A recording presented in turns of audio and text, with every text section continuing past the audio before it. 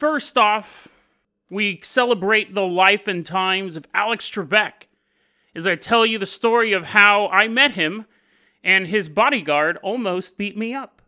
And then we travel to a Pizza Hut because we're hungry after running away from Alex Trebek's bodyguard. We're going there for the pizza and maybe play a couple video games. Little do we know this Pizza Hut is haunted.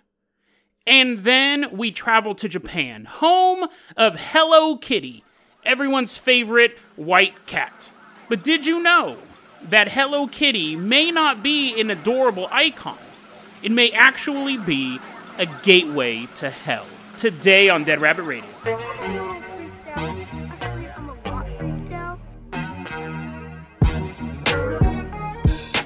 Hey everyone, welcome back to another episode of Dead Rabbit Radio. I'm your host, Jason Carpenter. I'm having a great day. I hope you guys are having a great day too. My back's doing better for you long-time listeners. If this is your first episode, you're like, I don't care how your back is doing. I actually hate podcasts where people have good backs.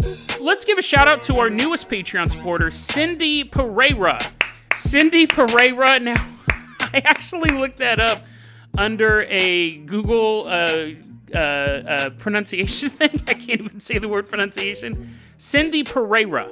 So I hope that's correct. If it's not, I apologize. Send me the correct pronunciation. Cindy, you're going to be our captain, our pilot this episode. If you can't support the Patreon, that's fine too. Just help spread the word about the show. Really, really helps out a lot. Cindy, I'm going to toss you the keys to the Dead Rabbit Dirigible. We're going up, and away, and back in time to the early 2000s. Bye, bye, bye, bye, bye. We're listening to NSYNC as we're flying through the time void. It lasts forever.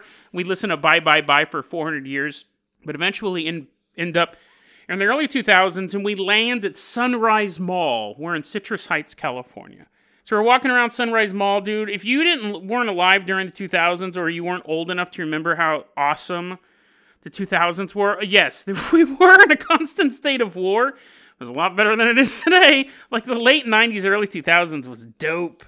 But anyways, we're walking around. We're flexing on all the fetuses that haven't been born yet. Hey, what's up? We're yelling at women's ovaries. What's up, dude? You can't enjoy this. And people are like, what are you doing? What we're doing at Citrus Heights Sunrise Mall is, I remember one day I was sitting there, I was reading the newspaper, and they had a little article, there's a little blurb, and it said they were doing tryouts for 2 game shows. Wheel of Fortune. So basically, the Denny's were empty that day as every elderly person in town scuttled to the local mall. And Jeopardy. They were doing Jeopardy tryouts. Now, you know, I don't want to like say I'm the best at Jeopardy, but I'm pretty good. Now, I knew though, there's a difference between sitting in the break room at work and yelling out the answers before they can answer them. Like, I'm in a relaxed environment, drinking a soda, eating a sandwich out of a vending machine. I know that the stakes are much higher when you're on the show, so they're not dummies. Sometimes they'll make mistakes and things like that. But I'm really good with sitting at home playing Jeopardy. So when Jeopardy tryouts were coming to town, I was like, ha, now I can prove to everyone that I buckle under pressure. I'm okay yelling it across the living room, but in person it's going to be a lot harder. So I show up very, very early for Jeopardy tryouts. And I'm going to backtrack the story a bit right now. I should have told this part first because this is integral to the rest of the story. I'm a hat guy. I don't wear them all the time, but I do like collecting hats. I like getting hats that do one of two things. They're very unique hats, not like Jamiroquai furry hats, nothing like that. Like, I have a Ninja Turtle hat. I wore that on the Halloween Patreon live stream. Part of my costume, I was Leonardo. I have a bunch of other weird hats. And then I also have a collection of hats specifically to rile people up. I'm the guy, and it's funny because some people go, well, they probably just think you're a hipster because you're doing that. And I'm like, oh, maybe. But little do they know, I'm actually trying to revoke them. I'm not doing this ironically. I'm the type of guy, I have a couple of National Rifle Association hats, NRA hats, and I'll wear them to events where I know people hate the NRA. I'll go to Hops Fest. And I don't dress like a hillbilly or anything. I don't have a full cosplay to go with it. I'll dress like a normal individual. Shoes, shirts, you know what normal people wear, and I'll just wear an NRA hat, and I'll just walk in on the Hops Fest, or the Grape Festival, or the Apple Fair, or whatever. A place where generally people of the NRA are looked down on, and I'll just walk around wearing a hat. I do it specifically to make people feel uncomfortable. And My little brother a long time ago said, he goes, Jason, you were a troll before that was even a thing. Before there were troll, like you're a real life troll. You don't do it online. You will straight up troll people in the most dangerous of situations. Now, what are they going to do to me, the Hops Fest, right? They're going to throw beer in my face. I'm like, go, I'm drinking it. I'm starting fights with people. They just keep throwing beer in my face. What are they going to do, right? But I do have a tendency to wear hats that I know will provoke people. One of the hats that I bought, this was back in the early 2000s. I was looking around on eBay and I was like, oh, dude, that hat's going to be dope. It's actually a really cool designed hat. It's an official Israeli police hat. I bought it because, one, it is a really cool hat. It's a novelty hat. I had to have it shipped over from Israel. And then also, I was like, I wonder what this anti-Semitism people are always talking about. I want to get a little piece of that. So I'm going to wear my Israeli hat. People think that I'm Jewish anyways. I figured that will seal the deal. Let's see what happens when I wear this hat. And generally, when I wear the NRA hat, when I'm wearing an Israeli police hat, when I'm wearing any sort of political hat, I'll be honest with you guys, right after he declared that he was running, the next day I ordered a Kanye West for President shirt. I didn't want to tell you guys that before the election. I didn't want to sway anybody's votes. But dude, I wore that shirt all summer long. And basically people I was hanging out with was like, dude, dude, don't wear that shirt out. You're going to get beat up. And I was like, that's the plan. That's the goal, right? What's funny, though, is I'm wearing a Kanye for President shirt. 90% of the people are like, that is an awesome shirt. When you're wearing the NRA hat, you don't really get that type of feedback so much. But when you're wearing the Kanye West shirt, when you're wearing a shirt that people kind of get that maybe you are being ironic or maybe you're trying to provoke people, I'm trying to help them think. People go, oh, that's a really funny shirt. That's a really good shirt. And I'm all, there's nothing funny about national elections. Kanye West will win, sir. But the Israeli police hat, again, most people were like, oh, it's a really cool hat. Where'd you get it? Here's a weird story about that hat. This segment's going to go a little long, but I don't know when else I'm going to be able to tell my Israeli police hat stories. I had 3 notable encounters. Well, 4, including Alex Trebek. But before Alex Trebek, I've worn the hat for years. I still have it. I had 2 encounters. They both took place. Let me actually tell you the story. That was a little tidbit for what's coming up. I'm walking through a Safeway in Sacramento. I'm walking through a Safeway. And I'm in like the frozen foods aisle.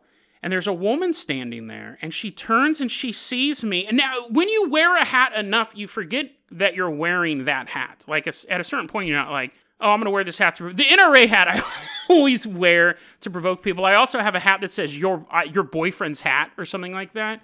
And I'll wear that to like honky-tonk bars and stuff like that. So I'm an equal opportunity offender. But I go into the store, and I'm wearing the Israeli police hat, and I see this woman. She's probably a couple years older than me at the time. And she looks at me, and then she looks to her left. She looks to her right. We're all alone in the aisle, and she walks up to me, and she goes, are you from Israel?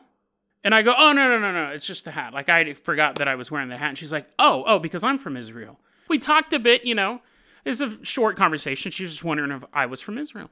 I didn't really think anything of it. You're wearing a hat that basically says you're from a location. She was from Israel.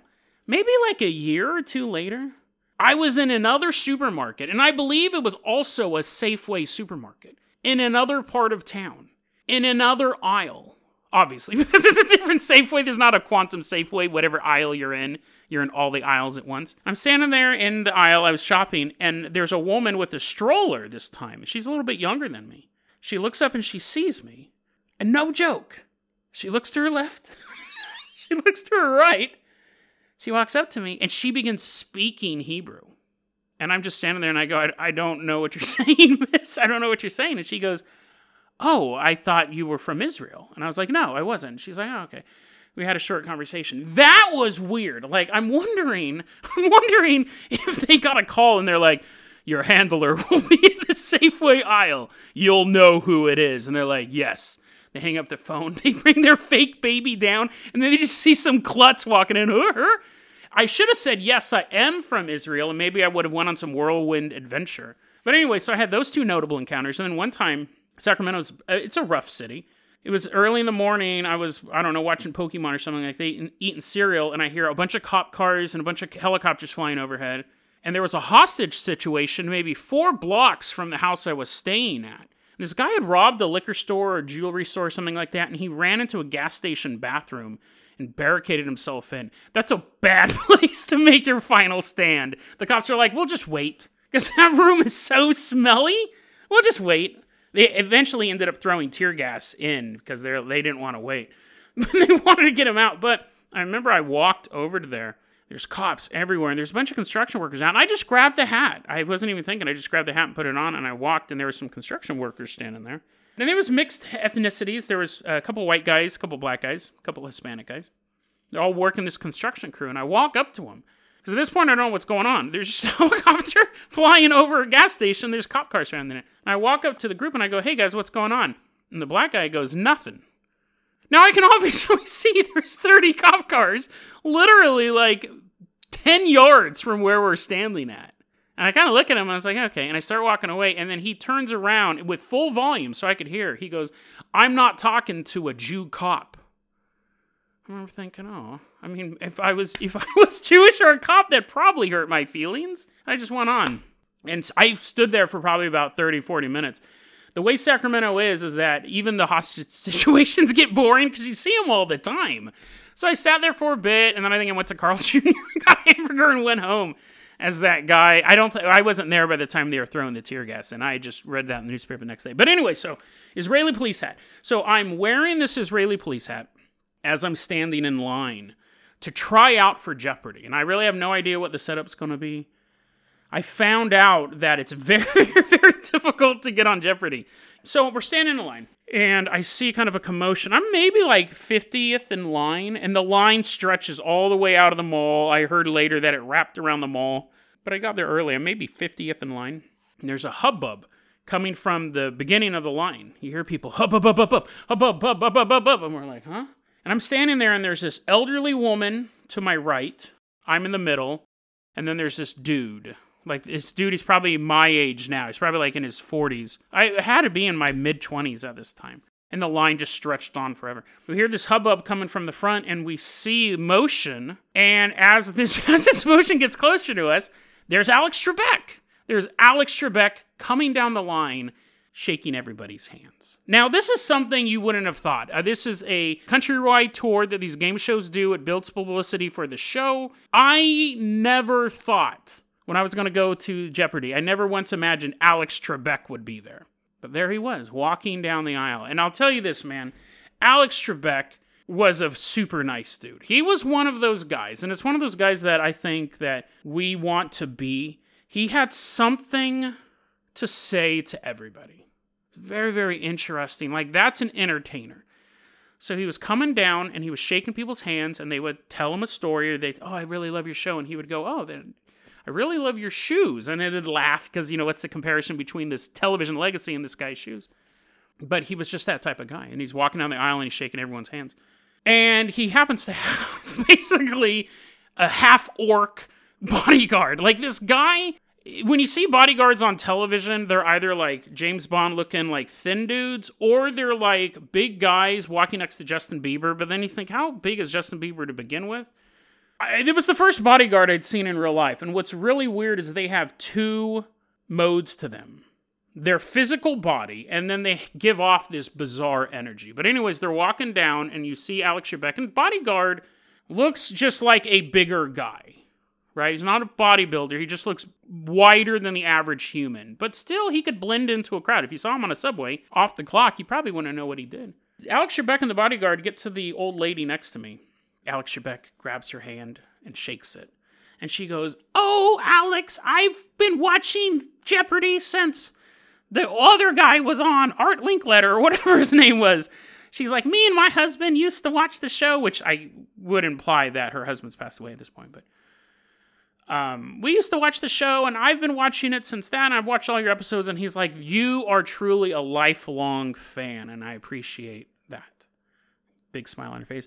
Now that I think about it, what the hell was she doing trying out for Jeopardy? She would have gotten smoked, dude. I would have wrecked her. But anyway, so the old lady said that she'd been watching all these episodes. And then Alex Trebek gets to me. He puts his hand out, and we're shaking hands. And I go, what do you say, right? You're kind of preparing something in your head to say to this television icon. But I was like, hey, I don't know if I called him Alex, honestly. It might have been like, hey, what's up, Big A? I'm like, it's a pleasure to meet you, Alex. And he looks at my hat and he goes, Israeli police, huh? And we're shaking hands. And he goes, you don't have an Uzi on you, do you? Because Israeli police, they carry Uzis. That's their sidearm. They don't carry Colt revolvers.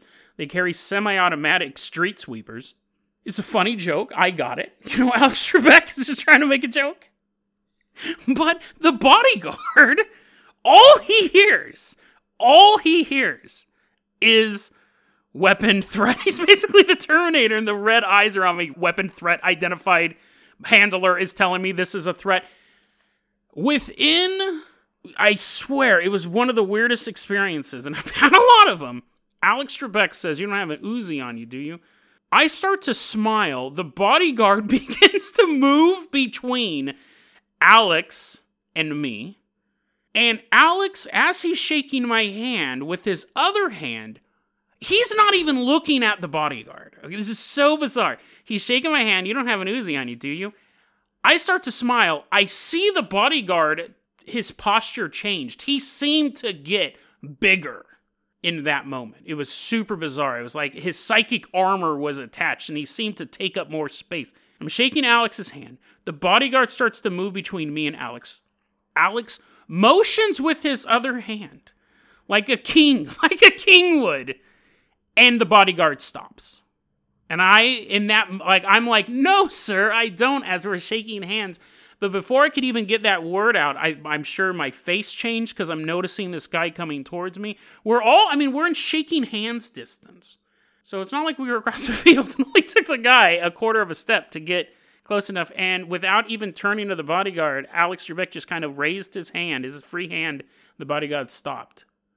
And then Alex Trebek moved on to the next gentleman, shook his hand, and that guy complained. That guy goes, man, why did it have to be next to you two guys? He was joking. He goes he's like, that woman's been watching the show since 1943, and you're a member of the Israeli police. Why did I have to be with you two? Super interesting guys. I didn't have anything to say. He was a funny guy. We're joking. But Alex Trebek worked his way down the aisle. I don't think he shook the hands of everybody, but that was the type of guy Alex Trebek was.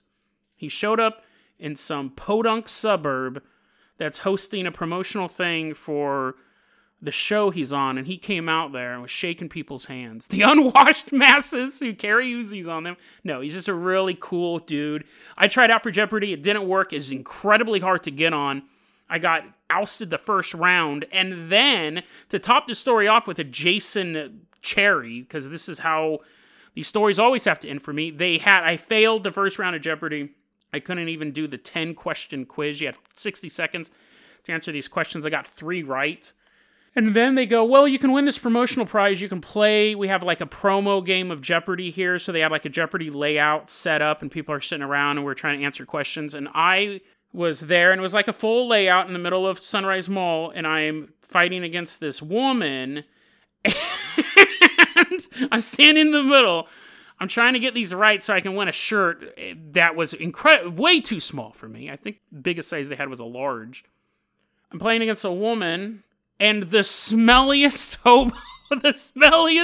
hobo imaginable was to my left. And he was so smelly, I couldn't even concentrate. I couldn't even, all the words on the screen are all blurry. I'm like, And, of course, because I can't have a story with some sort of hobo messing up my groove. But anyway, so I did end up getting enough questions right. I came in second. The woman beat me. If the hobo would beat me, I would have just quit. I would never have gone outside again. But anyways, I ended up getting a Jeopardy shirt. I think I still have it. It's a large. I've never worn it. But that was the time I met Alex Trebek. I know that segment took a long time, but hopefully you guys enjoyed it. Cindy, she's wearing the Jeopardy shirt. It fits her. Let's go ahead and hop in that Jason Jalopy. We're leaving behind Citrus Heights. We're leaving behind the legacy of Alex Trebek. Underneath the Jason Jalopy, the hobo's holding on. His eyes are glowing red. It's going to follow us to the next story. We are leaving behind Citrus Heights. We are headed out to Glendale, Arizona. Driving out there. It's been a long day. We've got a lot of stuff done. Really not. We just tried out for Jeopardy and lost. But, it's time to eat some pizza. At Pizza Hut. I prefer round tables, if I gotta be honest, but Round Table isn't haunted.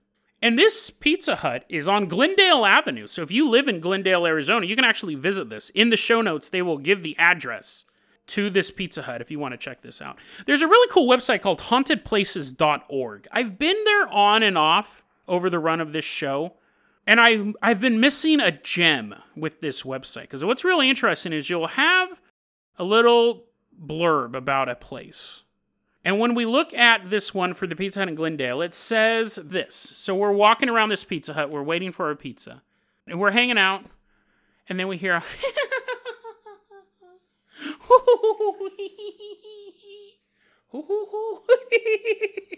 I guess I could just laugh normal. That's supposed to be the sounds of children laughing. We look around. That's not unusual. It's a pizza parlor. Kids are always laughing, but there's no kids. We're all alone. So we go to the bathroom because that's what we do. We're like, while we're waiting for a pizza, might as well go to the bathroom. We go to the bathroom, we wash our hands. Now, if you're with me, if you're in the dude's bathroom, we're having a doo-wop band. We're checking out the acoustics. Doo-wop, ba-boo-ba, doo-doo-da-doo. We're having a good time. The women's restroom is terribly haunted. So if you went into the women's restroom, whoa, stuff's floating around and stuff like that. Well, to be fair, nothing's floating around, but the water turns on by itself. So I guess it's not super spooky, but we're building up here. And then we all leave our bathrooms. Us guys are wearing our leather jackets. We got our new group. The Bop Boys were walking out. A boom, boom, boom, boom, boom, boom, boom, boom. The girls come out. They're super terrified. And their hands aren't washed. They're like, dude, I was not putting my hands under that water. And while we're waiting for our pizza now, someone's bringing out this big steaming pizza pie. We hear a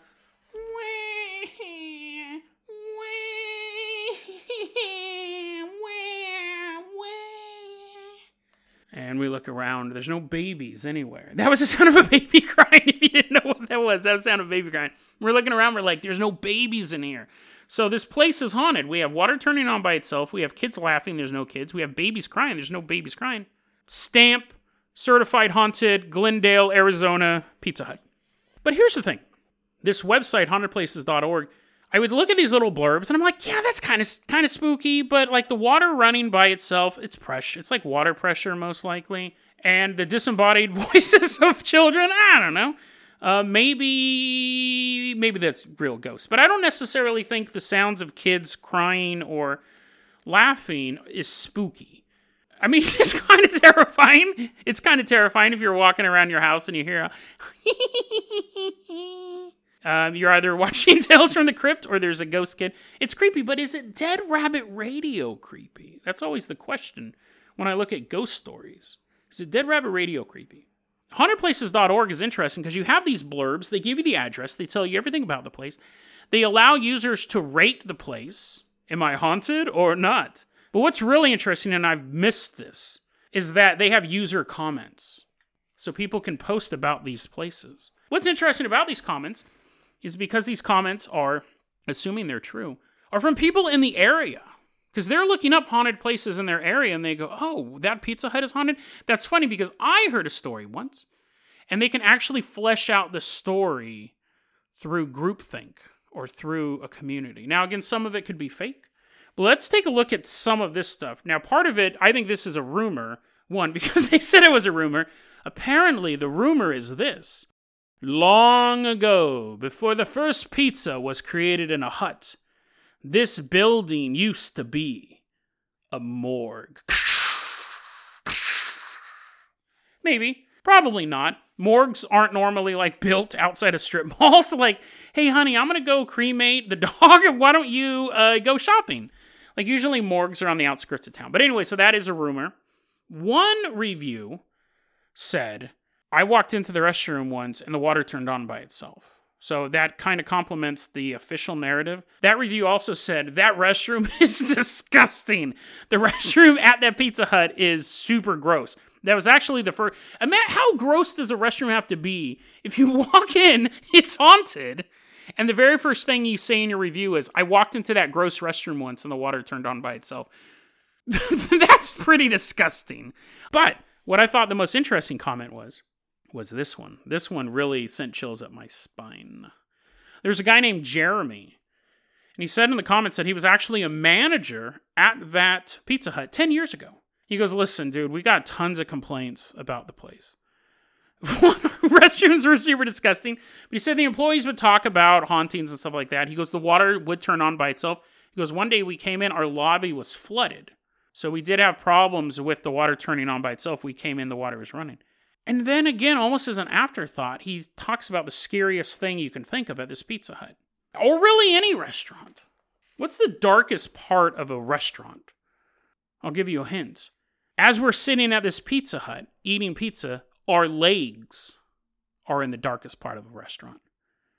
It's underneath the tables. And Jeremy told this story. They would see a little girl run through the Pizza Hut and then crawl underneath one of the tables and just hide there, laughing. She was seen multiple times. And one customer was standing there and he saw a little girl run across the floor, go down, crawl underneath the table, and just was there, laughing. You look under the table, the girl's gone. Customer's like, dude, you can keep my 2 medium pizzas for $12.99. I'm out. I'm not that hungry for pizza. That's creepy. That's Dead Rabbit Radio creepy to me. You can hear the disembodied voices. You can kind of rationalize stuff like that. The pipes, you can rationalize stuff like that. And even if you couldn't rationalize stuff like that, they're like, if you go in the corner, or if you go in the storage room, if you go into the walk-in freezer, you'll hear a baby crying, and you go, well, that's your job. I don't go to any of those places. You deal with it. But to think that when you're sitting in a booth at a restaurant, having a good time, talking to someone, there is something under there. Ugh. Like, that's creepy. That's about as creepy as walking down the stairs into a basement. There are those stairs where you think someone can reach out and grab your ankles at any given time. But I actually think it's more creepy because when's the last time you walked down a horror movie basement versus the last time you went into a restaurant and just sat there in the booth? And you think about all the times you see kids actually playing like that, and it makes it even more creepy that even in death, this little girl is still running and hiding underneath the booths. And then you think about how many times you're sitting there in a booth, talking to someone, having a good time, and you feel something brush up against your leg. You know, you do that thing where you look under the booth and you go, well, that wasn't their feet. And you figure out maybe you brushed your leg up against something else, or they moved their foot away. But we've all done that, haven't we? You feel something brush up against your leg and you kind of look under the booth and that is Dead Rabbit Radio creepy for me. That's that, Jeremy. Thanks for that comment, because that made it extra spooky. Cindy, call in that Carpenter copter. We are headed out to Japan. Helicopters leaving me behind in Glendale, Arizona. It's a long trip. Thankfully, I brought a bunch of pizza. We're headed out to Japan. But this story's curious because it doesn't start in Japan. I found this story on a website I talked about, I think it was yesterday, called Quatro Cantos. It means 4 corners. It's a Brazilian urban legend folklore mystery site. Now, there's translation errors. It's written in Portuguese, but then it was I had to Google translate this, so there's a little bit of translation barrier. But really, the headline is the headline, which is Hello Kitty. The charming billion-dollar kitten is the product of a pact with the devil? ? Very, very good question mark. I normally put exclamation points, like I'll probably put as the title of this episode. The story's pretty simple, but I wanted to cover it because I actually talked about it 100, 200 episodes ago. I had never heard this version of it, but thought this was interesting. We're walking around downtown Japan. It's November 1st, 1974, and there's a young woman. She works for a company called... I didn't write it down, but we'll pretend that I know the name of the company. And so this woman's sitting there, and she's drawing something. She's like, I wish I knew who I worked for. I haven't gotten paid in months. I don't know who to call to get a paycheck. She's drawing stuff. What they did was this company made sandals, and they started putting really cute designs on the sandals, and they started selling more. Rather than those disgusting sandals, they called them Pizza Hut sandals. They came out with a new line of sandals that looked beautiful and cute. So they started having their artists try to figure out cute designs. And this young woman, she draws Hello Kitty. And they put it, her very first item was on a coin purse, and it flew off the shelves. People were buying Hello Kitty stuff left and right. To this point, it is $1 billion phenomenon. And she created that on November 1st, 1974. But in 2008, we started to see emails travel around the world. A lot of them were written in Spanish. This conspiracy theory started in South America. The idea is this. In South America, there was a young couple, and their 12-year-old daughter had cancer of the mouth. She had mouth cancer. And the parents are like, we don't know what to do. I'll do anything it takes to cure my daughter's mouth cancer. So no one knows for sure if it was the father or the wife. But one of them made a pact with the devil and said, if you cure my daughter's mouth cancer, I will create an icon the world will worship. Please help my daughter. And so the devil took that deal. He cured the daughter's mouth cancer. And that husband or wife, the story isn't clear, designs Hello Kitty. Now, what's interesting is we know who created Hello Kitty. I didn't write it down in my notes. But we know the date it was created. It was created in Japan. But this email purports that it was actually created by a South American couple. And the reason why this story spread around was, even though basic facts are wrong, the word kitty in Chinese means demon. It doesn't. There's nothing even close to that. But it's interesting because with language barriers, maybe they could work that out some way. But anyways, according to a Spanish email, the word kitty means demon in Chinese. And the curious case of why the kitty has no mouth is solved by this story. When the person who was creating Hello Kitty to save their daughter, they didn't create a mouth specifically because they didn't want any reminder of their daughter's mouth cancer. Now, I don't know what they did with the daughter herself. They're like, you've been cured. Now wear duct tape on your face forever. But that's why Hello Kitty doesn't have a mouth.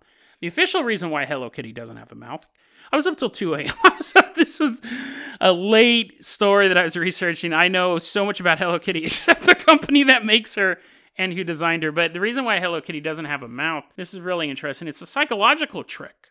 The company that made it said, we want Hello Kitty to have whatever emotion you're having. If Hello Kitty's always smiling, but you're sad, that's a distance. And we're not going to make a doll with a bunch of sad faces. It's all frowny and mad. Without the mouth, Hello Kitty is experiencing whatever emotion you're experiencing. So if you're sad, she's sad. If you're happy, she's happy. It's a fascinating little quirk of human psychology. But the story of Hello Kitty being a satanic icon is something I talked about a long time ago. I actually put forth a theory, total conspiracy theory. I have no proof of it. I don't remember what I was talking about at the time, but I don't want to spend a whole bunch of time talking about it again, but I said, what's an object that people around the world know and I wouldn't say they worship, but they know and they treasure it.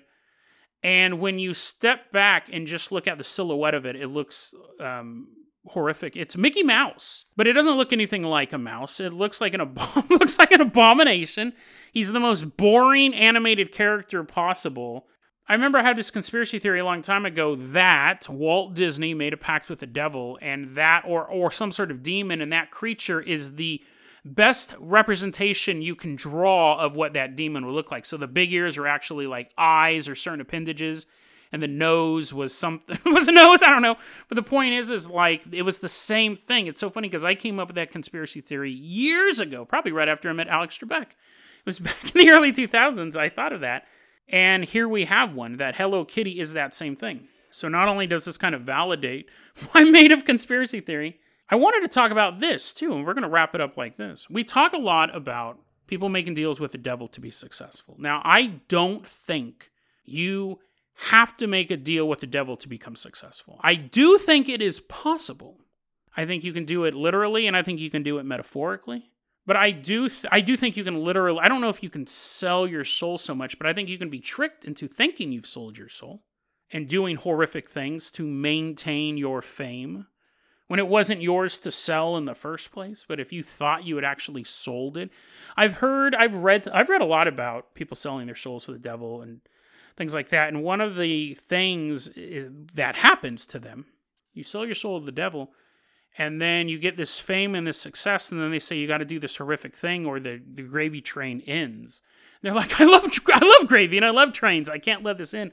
So you do something horrific, but the key always is, well, I'll just sell my soul and I'll live my life, and then right before I die, I'll become a Christian and God will get my soul back. But when you start to think that, you start to have these horrific nightmares, and you're given this vision that God no longer wants you. Like people have talked about who have sold their souls or have said they've sold their souls, that they were becoming overwhelmed with these visions, with these nightmares, that God had abandoned them because they were doing horrific stuff. It wasn't something they had to do every single day, but they would do something horrific and they'd think, how could God ever forgive me for that? And the point is having to ask God for forgiveness for doing that thing, but you've done something so horrible, you can't ask for forgiveness, and it's this spiraling thing. There was always that story that Bob Dylan sold his soul to the devil. He's kind of made comments about that as well. And he got in a horrible motorcycle accident, broke his neck, almost died. And since then, he's been a Christian. He's been a devout Christian. That's a story that a lot of time gets lost in the saga of Bob Dylan through his art. But there is some weird paranormal stuff going on there. I don't think you have to sell your soul to become successful. I think it is a path. But this story about Hello Kitty, which isn't true, but it does offer us a weird way to kind of look at art. If an artist sells their soul to the devil for fame, right? You have Marshall Mathers trying to make it in the world of rap. And he does. And he starts to move up in the ranks, but not fast enough. So this is just an example. This is just off the top of my head. I've been listening to a lot of Eminem lately. He sells his soul to the devil. Would his creations, which are being bolstered by the powers of darkness, are they gateways for us to fall into the devil's clutches? And I know that's the whole thing with, like, in the 1980s, they had that huge thing, like heavy metal music makes you more demonic and stuff like that. Don't listen to that Twisted Sister album. You won't respect your teachers. But that's the easy route. Like, people listen to Eminem and then they go, beat their girlfriend up or something like that, or start using drugs, do this stuff. You can make those connections. That's dark music. I personally have always liked the thing. I actually heard this on Ned's Declassified School Guide. People who listen to dark music, people who listen to stuff like Eminem's, gangster rap, stuff like that. They kind of explain it like this.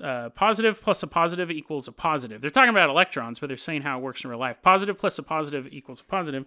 Positive plus a negative equals a negative. So if you are moody and you like darker stuff and someone's trying to get you to watch Mickey Mouse cartoons and trying to get you to listen to opera or pop music or whatever, it's a negative. It gives you a negative reaction. But somebody who, they're not bad people, but somebody who already feels kind of angry at the world and alone and stuff like that, when they listen to Tech Nine or Eminem or Disturbed or whatever, Cannibal Corpse, that actually gives them positive feelings. A negative plus a negative equals a positive. So it doesn't mean that they're actually going to go out and do those things, but it actually can have a positive effect on their mental state because they go, I don't feel alone anymore. I didn't know there are other people out there like me who could rock as hard as Disturbed. But you know what I mean? Again, that's the thing. Like, if someone's putting out dark music and it's causing their fans to do dark things, and it turns out that musician sold their soul to the devil, that all makes sense. But what happens to the opera singer? Or the pop star? Let's forget the pop stars. People already say Rihanna sold her soul to the devil in her music. Her song Umbrella is about Satan possessing people. Let's take like a world famous opera star where they're just singing other people's music. They don't write their own music. They're just like, la la la. They're just writing law all over the paper. La la la la la. They're singing other people's music. What happens when you take music that's created by someone who didn't sell their soul to the devil and give it to an opera singer who sells their soul to the devil? At what point does the music become perverted to become a gateway? What happens if someone designed Hello Kitty and it was totally normal? Their daughter was fine. They didn't have a daughter. They didn't even have a daughter. And they sell it to a company, and that company's CFO got to that position because they sold their soul to the devil. That's pretty low. They're like, you can have my soul. I just want to be a chief financial officer of a Fortune 10,000 company. And you sell that, and then at what point does the corruption begin? Or does the corruption ever begin? Is it enough for the dark forces to simply take your soul, or do they want to use these icons to steal the souls of millions?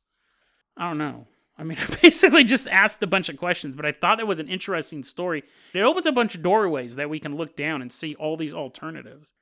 And if it's true, if this is true, that at any point along the production chain, if someone sold their soul to the devil, the item gets infused, then at this point, everything would be infected.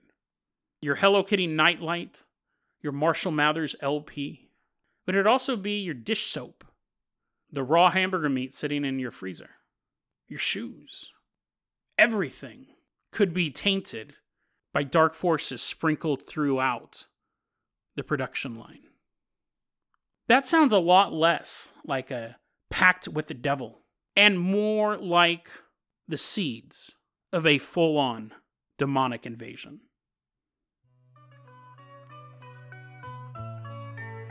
DeadRabbitRadio@gmail.com is going to be our email address. You can also hit us up at Facebook.com/DeadRabbitRadio. Twitter is at DeadRabbitRadio. Dead Rabbit Radio is the daily paranormal, conspiracy, and true crime podcast. You don't have to listen to it every day. But I'm glad you listened to it today. Have a great one, guys.